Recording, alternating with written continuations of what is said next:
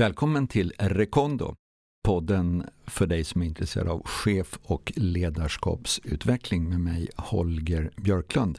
Idag har vi en liten udda gäst här, Anders Palmér, konstnär och tillika entreprenör och därtillika en framgångsrik sådan. Och vi ska prata om det som har med kreativitet, innovation och konsten att bryta mönster att göra. Vi kör!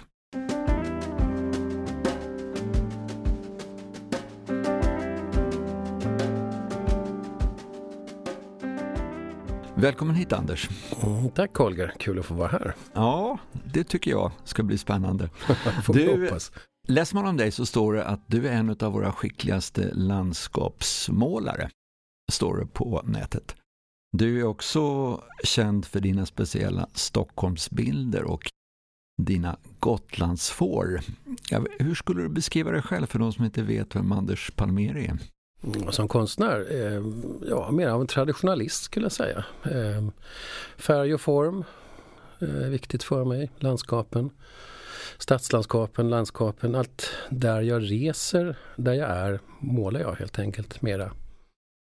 Ser du dig själv mer som en konstnär än en entreprenör? Alltså en konstnär är man liksom, mer vill jag påstå. Men en entreprenör, den kan man vara med eller vara utan, eller man kan bli entreprenör kanske mera. Men alltså en konstnär är också ett konstnärskap. Det är någonting man lever med som man är. Det är personen i en. Och det är ju konstnär. Men skulle du vara en framgångsrik konstnär om du inte också var en entreprenör? Så är det ju faktiskt. De flesta konstnärer behöver nog ha en entreprenör i sig eller runt sig för att gå runt, som det heter, att kunna försörja sig på sin konst möjligen. Eller att få ut sin konst för andra människor att se dem helt enkelt. Det behövs ju ett sinne för det. Anders, är du en generellt kreativ person, tycker du det? Ja, men det vill jag absolut påstå. I vad jag än gör egentligen. All kreativitet är ju liksom universellt. Ja, det gäller ju allting vad du sysslar med, ditt äktenskap eller relationer. Vad du gör på dagarna, vad du vill, hur du vill skapa ditt liv, vad du vill med ditt liv helt enkelt har ju med kreativitet att göra, och jag tycker att jag är kreativ i det. Men hur märker man på dig? Alltså hur kommer kreativiteten ut på dig? Vad är det för uttryck? Mer än att måla? Alltså målandet är ju självklart, det är ju antalet penseldrag man gör på dukar, hur mycket man får ut ur sig. Men annat är att man har mycket idéer och får dem att verkställas helt enkelt. Att det syns, att man skapar någonting som är synligt för andra människor. Men det är mer än idéer, va? Det gäller att våga sätta dem i sjön också. Precis, det är ju det som de flesta utav oss har ju kanske ofta mycket bra, fina idéer. Kreativa idéer. Men att sätta det i verket, att skapa det är en helt annan sak. För på Gotland, där skapar du någonting. Mm. Det var en kursgård jag hade där, och det var fick en idé om att renovera en ruin 60-talet och göra det till en samlingsplats för kultur och människor överhuvudtaget att mötas i en härlig miljö och skapa. Och då var man ju tvungen att, den idén har många haft, men att göra det här, det tog ju liksom rätt många år att få igång allting och få upp allting och få det snurra och så. Det är många hammarslag och skottkärror som har gjorts där liksom. För det var ju inte bara ett hus, det var ju nästan en liten restaurang, det var hotell, det var spa innan du var klar. Ja, så är det. Och djur och alla örter odlar där och alla grönsaker och lamm och sånt på gården ska leva liksom. Och det kräver en oerhörd aktivitet. Jobb helt enkelt. Är Gotlandsprojektet, alltså Listegård, är det som projekt som du är mest nöjd med om du ser tillbaka lite grann? Det beror på hur man ser det där. Som jag är nog mest nöjd med att vara förälder till min son till exempel. Det är också ett skapande. Att vara en kreativ skapande förälder är ju oerhört viktigt. Det är jag nog. Men jag är nog mest nöjd det jag skapat som konstnär faktiskt. Dina målningar? Ja, det är... Är det fåren eller är det stadsmotiven eller är det ängen där på kullen, vad heter det, ladan där uppe på kullen? Jag är mest nöjd med det. De reaktioner jag får på en konst är att säga att de blir glada av den, de mår bra av den, de trivs med den, de får skönt sinnelag kring den, och att jag kan beröra människor med min konst, det är nog det jag mest är stolt för. Hur börjar det här med målandet för dig? Jag var ju då, som han sa, som barn då. Begåvat barn som det hette. Och jag blev... Sa de det till dig? Ja, att du var begåvad? Ja, det var dina föräldrar? Eller ja, sa det är mina föräldrar. Och det skapar ju nog naturligtvis krav på en att man ska lyckas vara duktig och sådär med konsten. Men jag gick som lärling och sen professor i Köpenhamn när jag var under alla mina tonår och sen fortsatte jag till... Ganska tidigt, som 14 år har jag läst på. Ja, så var det. Det var väldigt tidigt. Men det var också, då där fick man ju då inte bara lära sig alla grunder med allt med konsten och med material och allt vad det kan vara som vi höll på med, utan själva konstnärskapet var A och O. Jag klarar inte av att vara konstnär, att ta hand om ditt konstnärskap. Då är det ingen idé du målar. För du gick lärling hos, var professor? Ja, det var en dansk professor, Börje Elvik Karlsson heter han. Han hette det för han lever inte längre. I Köpenhamn? Ja, Köpenhamn. Och så det var liksom samt som gick i skola då, förstås. Bodde din familj i Köpenhamn? Nej, jag bodde i Helsingborg så jag fick pendla då. Så det var ju långa resor, långa dagar. Som tidig tonåring så åkte du själv till Köpenhamn för att gå i lära hos en mentor? Ja, så är det. Det är inte många som gör det idag. Det är den här gamla apprentice, liksom man går som lärling. Det är bortglömt, tråkigt. Vad var det du tror att du fick där som man kanske inte får på eller målarskolor idag på samma sätt? Ja, men jag fick ju hela livsstilen. Alltså att vara konstnär, det är ju en livsstil. Det är också ett ansvar. Och jag fick ju följa honom i hans konstnärskap och hans sätt att vara lärare. Också hans vänner. Så jag var ju blev som lite maskot i det hela på något sätt. Och följa de andras konstnärskap och ansvar kring det och hur svårt det är och hur allvarligt du måste träna och tänka på hela tiden vad du gör. Det är någonting, det tror jag inte man får på ett annat sätt. Du säger ansvar. Ansvar för vad då? Konstnärskap är ett ansvar. Alltså det handlar om att kunna förmedla någonting. Att vilja någonting med dig själv som konstnär och visa någonting, skapa någonting. Vad det nu än är du gör. Och det är ett ansvar gentemot andra människor. Du sätter ju dig i centrum på något sätt då. Men hade du någonting som 14-åring att förmedla? Nej, det hade jag inte alls. Det kom ju senare i livet ju. De första 10-15 åren satt man ju mest och kopierade sina gamla idoler och deras manér så att säga. Försökte hitta någonting i det.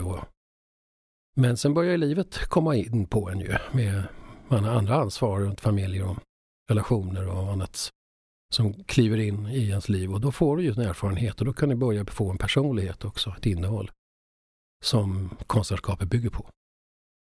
Och om man skulle se din konst idag, för att jag kan tycka att det stämmer väl. Man blir glad av den. Det är färger som hänger ihop. Den är ljus på något sätt men ändå varm. Vad är lånat och vad är Anders? Du har hittat någon egen stil där. Det går att se att det här är en Anders-tavlan. Vad har du lånat? Vem har du lånat av och vad är ditt eget? Det är klart att jag är ju som alla andra konstnärer inspirerad av andra konstnärer till deras stil. Men jag tror jag hittade min stil när jag blev förälder faktiskt. För då fick jag mindre tid att måla, mer tid att vara förälder. Så jag fick koncentrera mig och fundera på vad jag verkligen vill göra. Vad är jag? Och då kom det man kan kalla för min palett, alltså mitt sätt att måla på med de färgerna jag har. Och sen började jag hitta mina motivbilder också. Hur jag vill använda, vad jag är intresserad av. Vad ska man kalla det för att du fick ett fokus? Eller vad var det som hände när du blev förälder? Jo, men absolut. Började du reflektera eller vad var det som hände? Jo, det är också ett ansvar. Alltså, att vara förälder är ju det största ansvaret egentligen. Och det blev ett fokus. Ja, det vill jag påstå att det blev ett större, närmare fokus och lite mer på allvar. Där nu måste du verkligen fokusera på vad är du vill måla, vad vill du med ditt konstnärskap, vad ska du lägga tid på egentligen. Och det måste vara viktigare än allting annat, annars är det ingen idé.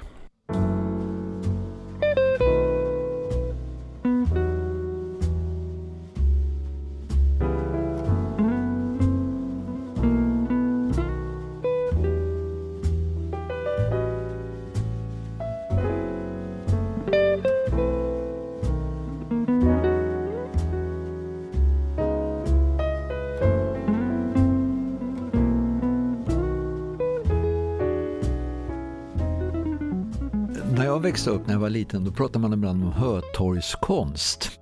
Och det var ju liksom inget meriterande uttryck direkt, utan det var så här massfabricerade bilder som nästan så likadana ut allihopa. Och när man ser dina tavlor så är de väldigt, jag tänker både på Ladan på kullen och jag tänker på de här stadsmotiven, de är ganska lika varandra.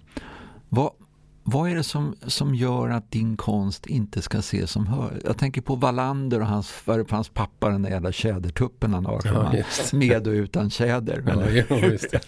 Man skulle ju kunna se det som att det är hötorgskonst. Det är nästan samma jävla lada som kommer tillbaka, eller det är de här klossarna till hus som står bredvid varann.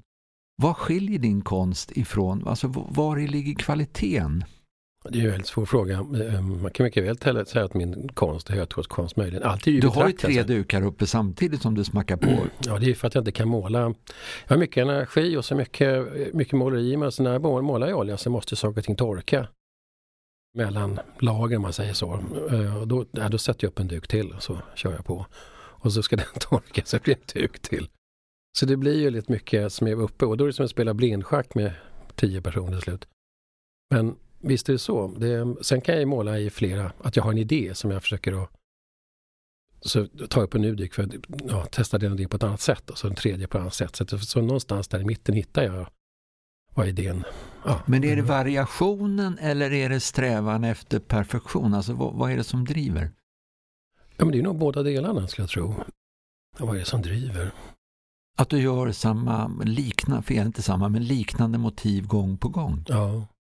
Det är klart att jag kan själv tröttna på att kanske göra liknande bilder efter en period, men då får jag bryta och göra någonting annat. Jag har målat rätt mycket utomlands och så, av andra motiv, andra landskap, andra färger. Mm. Och det är ju spännande och nödvändigt att liksom utmana sig själv i nya motiv och nya färger, nya skalor liksom. Som en musiker plötsligt ska spela en annan typ av musik. Så. Men är du den här konstnären som sitter och väntar på inspirationen och sen så går det då fläckvis i perioder och målar, eller är du mer den här som går ner pliktskyldigast på morgonen och tar fram ditt staffli och dina penslar, så kör du igång och så tar du lunch för nu är klockan 12, alltså hur funkar det, Anders? Ja, nej, det finns nog ingen riktig regel för det där. Det ena kan ju vara att man står inför någonting och har en större utställning som kommer upp och är tvingad till att producera och bra grejer. Då är det väldigt viktigt att man hänger i ateljén, alltså hela tiden så att säga. Löplina till puben möjligen, men framåt, alltså man ska hänga i ateljén mycket då på den tiden. Då är det mer transpiration än inspiration. Ja, då är det verkligen det. Mm. Men samtidigt är det ju så att du måste ju få intrycken och du måste ju ha idéerna och sådär. Så att själva målandet kanske är en tredjedel av konstnärskapet. Så som kreatör så behöver du alltså få distans och paus och bege dig någon annanstans och hämta intryck? Absolut, som alla behöver egentligen. Men också är det så att jag är ju aldrig ledig. Sådär. Som jag skapar ju när jag är på semestern. Jag skapar ju när jag är ute och kör bil. Jag ser på färger, former, tankar runt vad jag ska göra. Så jag är ju aldrig ledig i mitt konstnärshuvud någonstans. Kan man säga. Alldeles mest. Men skulle du vilja vara ledig? Nej. Det här är så viktigt för mig. Så det går inte att vara ledig. Jag vill inte vara ledig. Ja, man brukar kalla det här för existentiella yrken ibland. Att det är svårt att veta var jobbet slutar och var privatlivet börjar. Det hänger ihop på något sätt. Ja, absolut. Som konstnär, absolut. Eller kreatör, som det säger. Om du inte fick vara konstnär, vi stänger den butiken, vad skulle du göra? Vad skulle du jobba med då? Ja, men du vet ju, Holger, att jag också jobbar som terapeut i massor med år. Och det är ett kreativt yrke. Mm. Du måste ju vara den som kan möjligen göra skillnad för en annan människa, att skapa eller bryta mönster. Att gå vidare i sin värld. Att vara delaktig i en sån process är ju vansinnigt inspirerande och är också en kreativ miljö. Men samtidigt så sa du att du är traditionalist. Är inte det lite motsägelsefullt? Jo, det kanske... Ja, det vet jag inte. En traditionalist är väl den som målar sånt som folk kanske vet vad det är och känner igen. Kanske jag målar tavlor. Du gör inte installationer, du målar tavlor? Nej, jag kastar inte in 5 klienter upp i ett hörn och skriver för en väl mamma. Liksom. Det är inte min typ av konst, utan jag är tavelmålare. Okej, i den bemärkelsen är du traditionell? Ja, så kan man säga. konst idag är så stort begrepp. Alltså det är väldigt stort begrepp idag. Det är verkligen förändrats oerhört de senaste 30 åren, vill jag påstå. Mot? Ja, nya medier. Det är film, foto, performance, installationer. Det är saker och ting som inte fanns egentligen i någon större utsträckning förr. Men är det här i dina ögon, är det en förbättring eller är det bara en förändring? Det är förändring. Jag är inte säker på att allt det nya är bra. Det är ju inte så.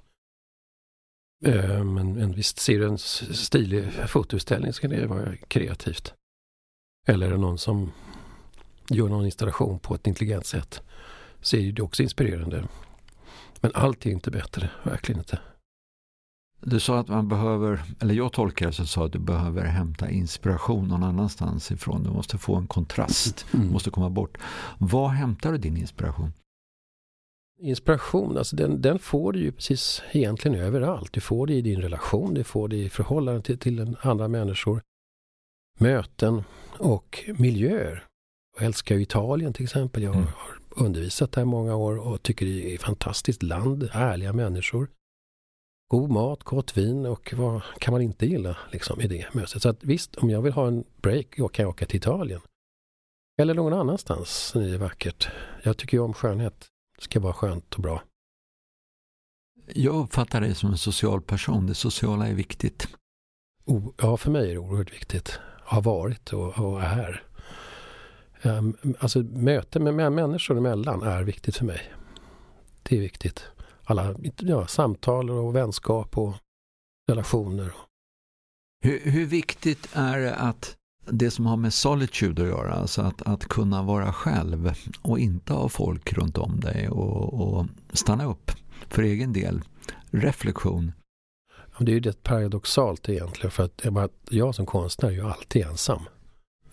Jag är ju ensam den största delen av tiden och skaffar mig då den här tankarna vad jag ska göra, vad jag ska skapa, och i skapandet är man ju helt själv, inne i sig själv. Så i hantverket är du rätt solo? Ja, absolut, 100% solo är man där och utlämnad åt sig själv. Och det tror jag kan vara möjligen så att därifrån så kan man längta ut till samtalen eller mötena. För att det är ett sånt ensamt jobb. Även som terapeut är du ju ensam med ditt samhall. Du har ju ett ansvar i ett samtal, så att säga. Men som konstnär är du ju tyst med dig själv och pratar med dig själv hela tiden bara. Jag tog och roade med att sätta ihop några kortfrågor här. Du vet när man kör med politiker, de får liksom, det är svart eller vitt, det är A eller B, det är ingenting mitt emellan. Får se. Du får välja nu utifrån det som mest attraktivt för dig av de här två alternativ. Oj. Morgon eller kväll, Anders? Kväll. Jobbar du på kvällen? Nej. Men du kan göra andra saker på kvällen? Ja. Okej. Snabb eller långsam då? Snabb. Du är ganska snabb. Jag är snabb. Är det papperstidning eller är det app? App. Prenumererar du på någon tidning? Ja, jag har den här Readly. Readly? Ja, det är en sån app man kan få alla magasin och i hela världen. Okej, men du har inte några sådana papperstidningar som kommer hem? Nej, jag läser på nätet. Ja, det är väl rätt lika du och jag. Kontant eller Swish? Swish. Det är för min son sa att jag skulle ha det och han tyckte det var jättebra om jag hade det. Så du kan föra över pengar till honom på det. Ja, det där verkar bekant det också. Är det att bruka någonting som är viktigt eller äga någonting? Jag brukar. Du behöver inte äga. Nej, när man har gjort det en gång i tiden, ägt en massa och har massa saker, så förstår man att det är ju inte liksom det som är grejen, utan det är att bruka saker och ting. Bara i saker och ting. Trenden går ju lite grann dit här att man hyr varandras hus eller man byter hus. Ja. Är det gammalt eller nytt då? Nytt.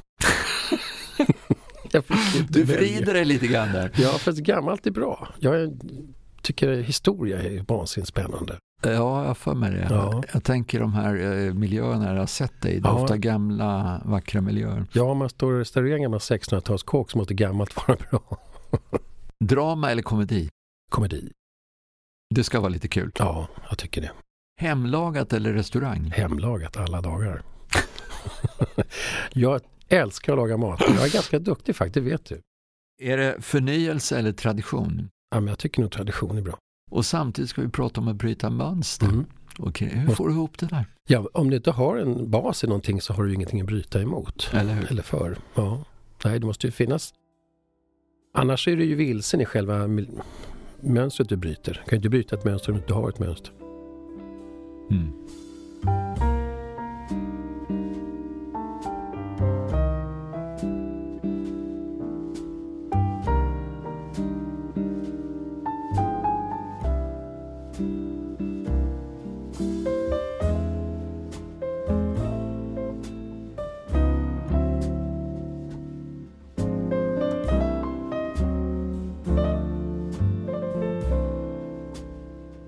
När jag satt och funderade på det här innan vi körde igång idag så vart jag lite fundersam på det här, vad är det som har format dig, din kreativitet och ditt entreprenörskap?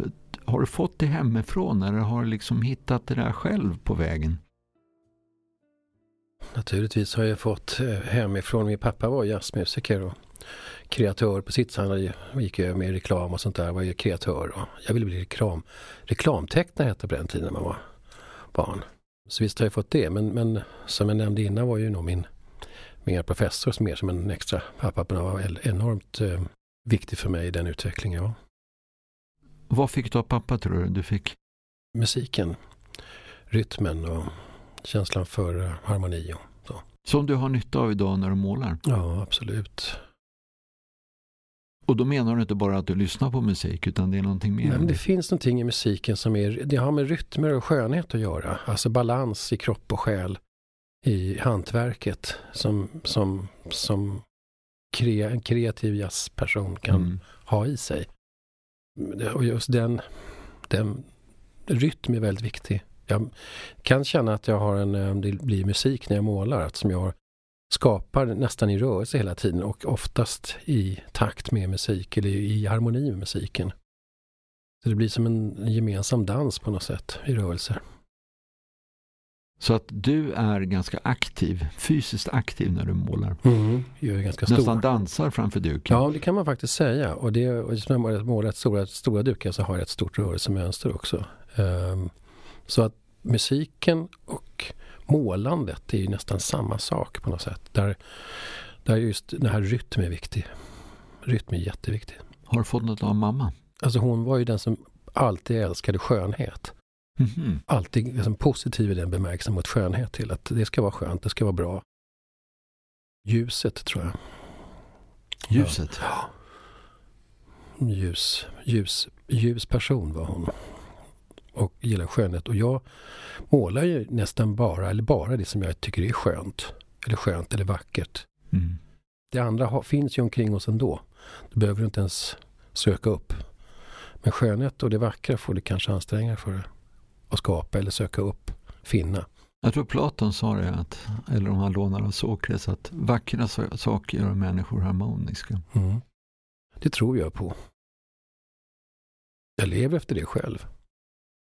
Och din mentor, din Köpenhamnsprofessor, han gav dig alltså rollen på att vara konstnär, tavelmålare. Ja, det som jag nämnde innan var ju det att det är ett ansvar att vara konstnär. Men det är också det att ett ansvar att söka upp det kreativa. Att söka till en kreativ plats i världen. Alltså i dig själv eller någonstans där du är. Där det kan ges uttryck för ditt skapande. Du måste söka dig dit. Anstränga dig för att söka det. Konstnärskapet är också en uppoffring. Alltså. Du får ju försaka väldigt mycket. Vad är det som du har betalat för att komma dit du är idag? Det är ju ett helt ensamt och utsatt jobb. Ju. Och det är ju inte så att det är ytterst få som kan försörja sig på sitt konstnärskap i Sverige. Det är ett litet land. Och det är många som känner sig kallade ju. Så visst är det väl det är ju att man inte haft ett sammanhang omkring sig. Att varit ensamt och utsatt kan man nästan säga. Det är ju inte alltid det går bra när man målar, om du förstår. Ja, det är jag också lite nyfiken på. Hur mycket av den konst du målar är det som säljs? Eller kastar du någonting? Lägger du undan? Målar du över någonting av det du själv gör? Jag tänker alltså när man jobbar med innovation inom ett företag, då kanske 3% någonting av alla de här idéerna som kommer upp blir en produkt i slutändan. Nu förstår jag att du har idéer i ditt huvud som inte kommer ut, men Hur mycket kommer ut och blir produktion, leverans, och hur mycket är det som du får kassera? Det här har ju varit i en utvecklingsfas. När jag var ung eller yngre så var det ju mycket som kasserades. Jag var inte nöjd, det var inte bra. Det var inte det. Någon gång så kastade jag grejer som jag hade jobbat med i 3 eller 4 års tid. Oj. Det var helt fel. Det var fel, det var bra att jag kasserade. Men det kostar? Det kostar. Men sen ju äldre jag har blivit, ju mer säkra är jag i mitt konstnärskap, tryggare i min person, vet vad jag gillar, vet vad jag vill. Sen är det att mitt hantverk är att jag kanske inte alltid får det dit, men då får den vila. Det är som en brottningskamp. Det är en utmaning att ha en stor vit duk framför sig och sen bara gå på den. Första penseldraget är jobbigt. Det är som att de skrattar åt, men du ska inte tro att du är någon. Liksom. Det är en kamp jämt. Och sen tycker man efter en bit in i måleriet så har jag fått tagit över situationen. Jag äger duken, jag äger motivet, jag äger hantverket. Och där slår mig ingen mig liksom just då. Hur är kritik och feedback för dig? Är det någonting som du tycker är spännande eller någonting du tycker är jobbigt? Det är jättespännande när det är bra. Ja, men det har det väl inte alltid varit? Nej, det är väl många som kanske tycker att det ser lite traditionellt ut som man sa innan då kanske, eller tycker är intresserad av andra saker, men då får man göra det. Då får man tycka det. Och titta på det istället. Titta på det som funkar, gör det som fungerar och är bra för dig. Titta inte på mina grejer då. Hänger du dina egna tavlor hemma på väggen? Ja, absolut. Det gör det? Egen kär som jag är. Ja, det är billigast så. Men tycker du om dina egna tavlor? Vill du ha dem på väggen? Det är det jag frågar om. Det är faktiskt så. Det låter lite egenkärt kanske, men jag tycker om det jag gör. Jag tycker om att ha mig omkring mig. Tycker du att det är speciellt att du har gjort det, eller tycker du det är vackert? Jag tycker speciellt några saker jag tycker att jag liksom lyckats med väldigt bra. Att jag fått, det behöver inte vara de bästa tavlorna, men det kan vara någonting, det kan vara en period där jag verkligen kom på något liksom. Och den tavlan blir viktig för mig, då sparar jag den. Och så kan jag hänga upp den eller byta ut den och så. För att det var det rörde en viktig process där. Det var något mönster som bröt på något sätt. Och då var det viktigt att ha den påminnelsen på. Alltså en reminder helt enkelt. Har du någon gång funderat på vad är det som har gjort dig så framgångsrik? För man måste ändå säga att du är framgångsrik, Anders. Du lever på ditt målande idag. Lever ett ganska bra liv på ditt målande. Alltså, vad är det som har gjort dig framgångsrik? Förhoppningsvis är det ju så att det är rätt många människor som tycker om min konst och köper den nu. Så det är ju ett villkor naturligtvis. Men vad är det i konsten i sig? Jag tror att det är så att dels är det folk tycker att mitt sätt och mina färger och mitt sätt att hantera motiven på är skönt, mår bra i. Feel good. Feel good, ja, det kan man absolut säga. Många säger just det, jag mår bra när jag ser dina tavlor och här kan man se det är skönt. Det låter kanske lite banalt, men jag tror att det är oerhört viktigt, för det är mycket allvarligt begrepp. Hur är det med svärtan i dig? Ja, det är ju en annan förklaring på varför jag har mina motiv. Som jag har jobbat mycket som terapeut och haft sett mycket av ondska i livet. Så har räds du smärtan? Alltså undviker du det? Nej, jag har fått ta del av den så pass mycket dels genom själv och dels med andra människor som gör att jag kanske lutar mig mot skönhet för att få en kontrast till just det i livet. Jag tycker att vi drabbas av så mycket ondska och hemskheter och konstigheter runt omkring oss, nästan väller över en. Dels i livet, i det egna privata livet och det man ser, och det är mitt som terapeutjobb också. Så att motverka det är viktigt. Att anstränga sig för att skapa skönhet, skapa en harmoni, balans, någon sorts etik. Så kan du det, så gör det, för det är svårt att finna det. Så det handlar alltså inte om att blunda för det som är svart, utan mer att ge en motkraft?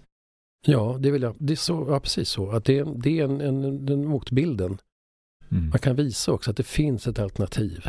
Det finns en annan värld. Många lever ju liksom i svärtan hela tiden och ser inte harmonin eller är inte ens nyfiken på alternativet. Det finns någon som har sagt, det kanske är en klyscha eller en myt, att Hur fasen tror du Strindberg hade kunnat skriva det han skrev om han hade mått bra? Ja.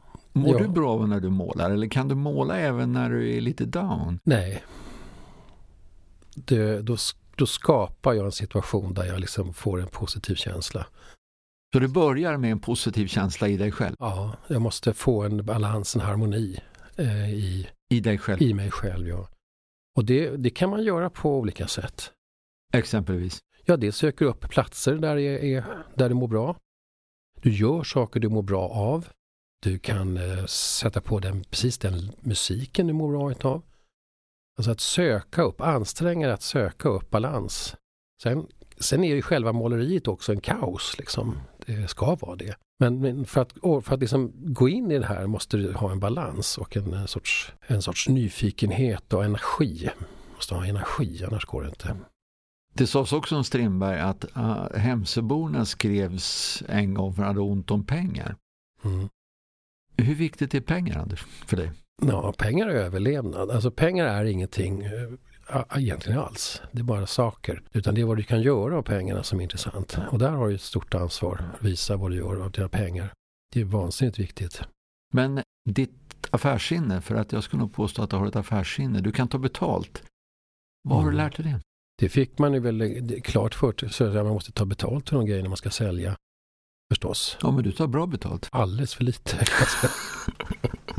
Mycket för lite. Bra konst är billigt i Sverige. Nej, men det gäller också när jag skapar min kursgård och det är ju utifrån lust och en känsla och en idé, inte för att man ska tjäna pengar. För att tjäna pengar och överleva, det är naturligtvis självklart. Att få mat på bordet och ett glas vin och så. Det och hyran ska betalas. Det där är självklart. Men att lägga pengar på hög eller skapa något sånt där, pengar i sig har inget värde för mig. Vad är pengar för dig då? Pengar är det jag kan göra av det. Liksom. Jag kanske kan ta det är ett medel för att... Just precis. Jag kan kunna resa till exempel. Eller kunna handla god mat. Eller kunna liksom, existera på ett bra sätt. Och det är att kunna ta sig till de här platserna man vill ta sig till. Kunna vara i de här mötena man vill vara i. Och det är klart att det kostar ju också pengar. Men det är ju inget medel i sig så att säga. Vi pratar om att lyfta fram det ljusa som motkraft. Finns det även motgångar som du har varit med om som även har format dig på ett bra sätt? Finns alltså motgångar som du inte skulle vilja vara utan idag med facit i hand? Jag tror att väldigt få av oss går genom ett liv utan motgångar och besvikelser. Den människan finns nog inte, tror jag. Utan allt är ju vad man själv ser som motgång också. Det som jag kan säga att det kan vara motgång för mig kan andra säga att det är väl ingenting. Då har väl det som det är. Eller det är det som jag brukar säga, välkommen till livet. Det ingår det. Då ingår motgångar. Men finns det någon sån där motgång som du skulle kunna bjussa på som du ändå tycker och du har kunnat vända till någonting positivt? Ja, vad ska man säga? De flesta av oss har gått igenom skilsmässor och jag har gjort det också. Både du och jag har gjort det, ja. Och det var ju naturligtvis man skulle säga en besvikelse eller motgång om man får säga så också. Samtidigt så går livet vidare ju. Och det ingår i livet, det läggs till som en erfarenhet och livet har gått vidare och går vidare på ett bra sätt. Det kanske inte hade gjort det om det hade varit kvar i något samma system som jag levde i då. Det kanske hade varit bättre, kanske varit sämre. Men just nu känner jag att nu går jag vidare på ett bra sätt. Det är en sånt exempel. Men man kan väl säga att det är motgång heller. Det är en del av livet. Det där. Tack och lov, jag har inte varit drabbad av sjukdomar. Det skulle vara skulle jag tycka var någon motgång så att säga. När man inte får kanske göra det man vill göra. Kanske inte orkar klara av det man sätter sig för att göra. Mål man har och så. Är du den här typen som går och oroar för att du ska bli sjuk? Nej, det är jag inte. Inte mer än man ska. Att man är lite försiktig ibland kanske. Vad är du försiktig med? Nej, men när man blir äldre så måste du ju ändå ta hand om kroppen, templet. Du får gå och träna och du får sköta Du håller det igång? För 17. Massor. Jag tränar, spelar golf. Padel är nya, Holger. Det måste du prova. Padel, vad är det för något? Padeltennis. Padeltennis är någonting mellan tennis och squash. Aha, okej. Vansinnigt roligt. Men spelar golf, jättemycket golf. Gå på gym. Det är viktigt. Kroppen är viktig. Jag tar in. Man kanske kan lära sig någonting utav det här. Ja. Gammal GHR som du. Gammal GHR som jag just. Ja. Apropå att bryta mönster. Du säger att du är traditionalist vad det gäller målandet. Men anser du att du är en person som tar risker? Ja, alltså den människa som inte tar risker kan ju inte ha levt egentligen. Risker är också ett svårt ord. Alltså risk är ju så värdeladdat ungefär som att man ska bli förstörd. Är det plus eller minus för dig, risk? Alltså jag tycker, om man nu ska använda det ordet så är det en plus. Att ta risker är att våga utmana sig själv möjligen. Att våga bryta mönster, våga göra någonting annat än det du är inne på. Kan du ta något sånt exempel ur din egen resa när du klev utanför komfortzonen och provade på någonting annat? Då måste jag hitta någon historia här. Ja, man kan väl säga så här att när jag arbetade i Italien och upplevde den kulturen som den positiva delen av din kultur, mat och umgänge och miljö, den ville jag ta till Sverige. När är vi nu i tid? När var du i Italien? Jag var i Italien sedan hela 90-talet och på 2000-talet och undervisade i landskapsmåleri på olika sätt. Och då var jag på olika platser och olika människor som fick den här idén om att det här måste man kunna ta till Sverige. Och samtidigt så fick jag reda på att det var en fantastisk nedgången gård på Gotland som var till salu där mina idéer skulle kunna förverkligas. Och det var ju en helt vansinnig idé egentligen kanske, för det var en ruin. Och när jag tog hjälp av byggare och annat som höll på så förstod de inte mina visioner. Alltså jag såg färdigt och klart allting, de förstod ingenting. Tänkte långt framåt och sen blev det ju klart. Och det som jag hade i huvudet blev klart ett antal år senare och började driva det här. Det är ett jättestort mönsterskifte för mig som blev då liksom lite världshusvärd, kursföreståndare och ägare av ett sånt stort ställe. Och drev det en 10-12 år. Och nu har jag sålt det. Gått vidare. Jag vill byta vända blad, utmana mig själv och skapa någonting nytt. Så vad är nästa kapitel för dig? Har du någon aning om det nu när du har lämnat Gotlandsprojektet? Det är ju, alla tyckte man helt vansinnigt när du skapat det här. Vad ska du nu göra? Men i att utmana, att ta en risk då, man säger då, är ju att våga kunna bryta mönster. Att våga vända blad, att faktiskt vända blad utan att ha någonting annat som står där. Att det blir hängande i luften lite. Liksom. Det är som att byta en relation och inte ha en annan relation som väntar. Alltså släppa det gamla taget utan att ha hunnit få tag i det nya taget. Nya trapetsen där, att de bara hänger Precis, i luften fritt. I luften, ja. Som Kierkegaard pratar om. Att förlora fotfästet. Att gå vilse ibland är väldigt spännande. Man får fantastiska möten i det. Hur vet du när det är dags att släppa? Ja, det är väl när är det färdigt det gamla? Ja, man får nästan gå på intuition alltså. Där det känns så att det börjar bli lite för invant, lite för det går i samma fotspår hela tiden. Jag tror Picasso pratade om att när man börjar kopiera sig själv och göra som förra gången. Just precis. Och det är livsfarligt. För då hamnar det var det som med Listegård? Ja, men lite så blev det. Att det blev inte fanns inte lika mycket energi i det liksom längre. Utan börja tänka på andra saker. Och då är det nog dags att gå vidare. Och så är det ju också i en relation. Då måste man kunna gå vidare i relationen eller gå vidare till gå av den här relationen så att säga. Och så var det med Listegård då. Men är det här någonting som i första hand gäller Listegård eller tror du har funnits sådana här lägen tidigare i ditt liv? När någonting har blivit färdigt, när du har börjat kopiera dig själv, när du börjar bli trött på dig själv? Mm. Det var väl så också när man jobbar rätt många år som terapeut att bryta och hoppa av det också. Mm. Jag säger att jag tycker att jag säger samma saker till olika personer i ett samtal som naturligtvis ska ju aldrig gå. Men när man har sina standardfraser och standardmönster i sig själv, då är det dags att bryta. Och antingen lägga till någonting, det tycker jag är viktigt. Kanske viktigast att lägga till något. Men i annat fall avsluta och gå vidare. Har du varit anställd någon gång, Anders? Ja, en gång. När var det? Jag var anställd inom landstinget på sådana utredningshem på början på 80-talet. Ja. Och gjorde utredningar runt barn som inte så får illa. Då var jag anställd vansinnigt låg lön. Det kan ju knappt att leva på. Skulle du kunna bli anställd igen? Det tror jag faktiskt inte. Jag vet inte, jag kan inte riktigt se mig själv gå in och få ansökan om semester och sånt där. Jag vet inte hur man gör riktigt. Nej. Det är nog, på ett plan skulle det vara kul att vara anställd om man nu fick andra människor att umgås med. Så där, för det har man inte haft. Konstnärskapet är ju väldigt ensamt ju. Jag är en terapeut. Men det är ju klart, jag tror inte det.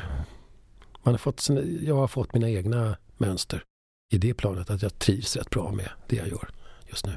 Du är någon form av entreprenör? Ja, det tror jag. Ja, det är absolut. Om man skulle summera upp vårt samtal nu, Anders, utifrån kreativitet, kunna bryta mönster, prova på någonting nytt. Är det några punkter som du tror att du skulle kunna peka på ur vårt samtal som också andra skulle kunna prova på som inte är konstnärer, som man skulle kunna ha nytta av? Alltså inspiration, att inspirera andra människor till att bryta mönster, det är att försöka att skapa den situationen. Det är ju vansinnigt viktigt. Och andra människor, vi alla människor måste ha nyfikenhet. Du pratar om någonting nytt, nyfikenhet. Ja, nyfikenheten, viljan att våga bryta mönster och att vara ambitiös nog att aldrig se sig själv som färdig. Det gäller ju i alla sammanhang. Det gäller i våra relationer, i våra strävanden, våra mål och våra yrken och att vara en bra människa i livet, bra vän. Och då gäller det ju att skapa det.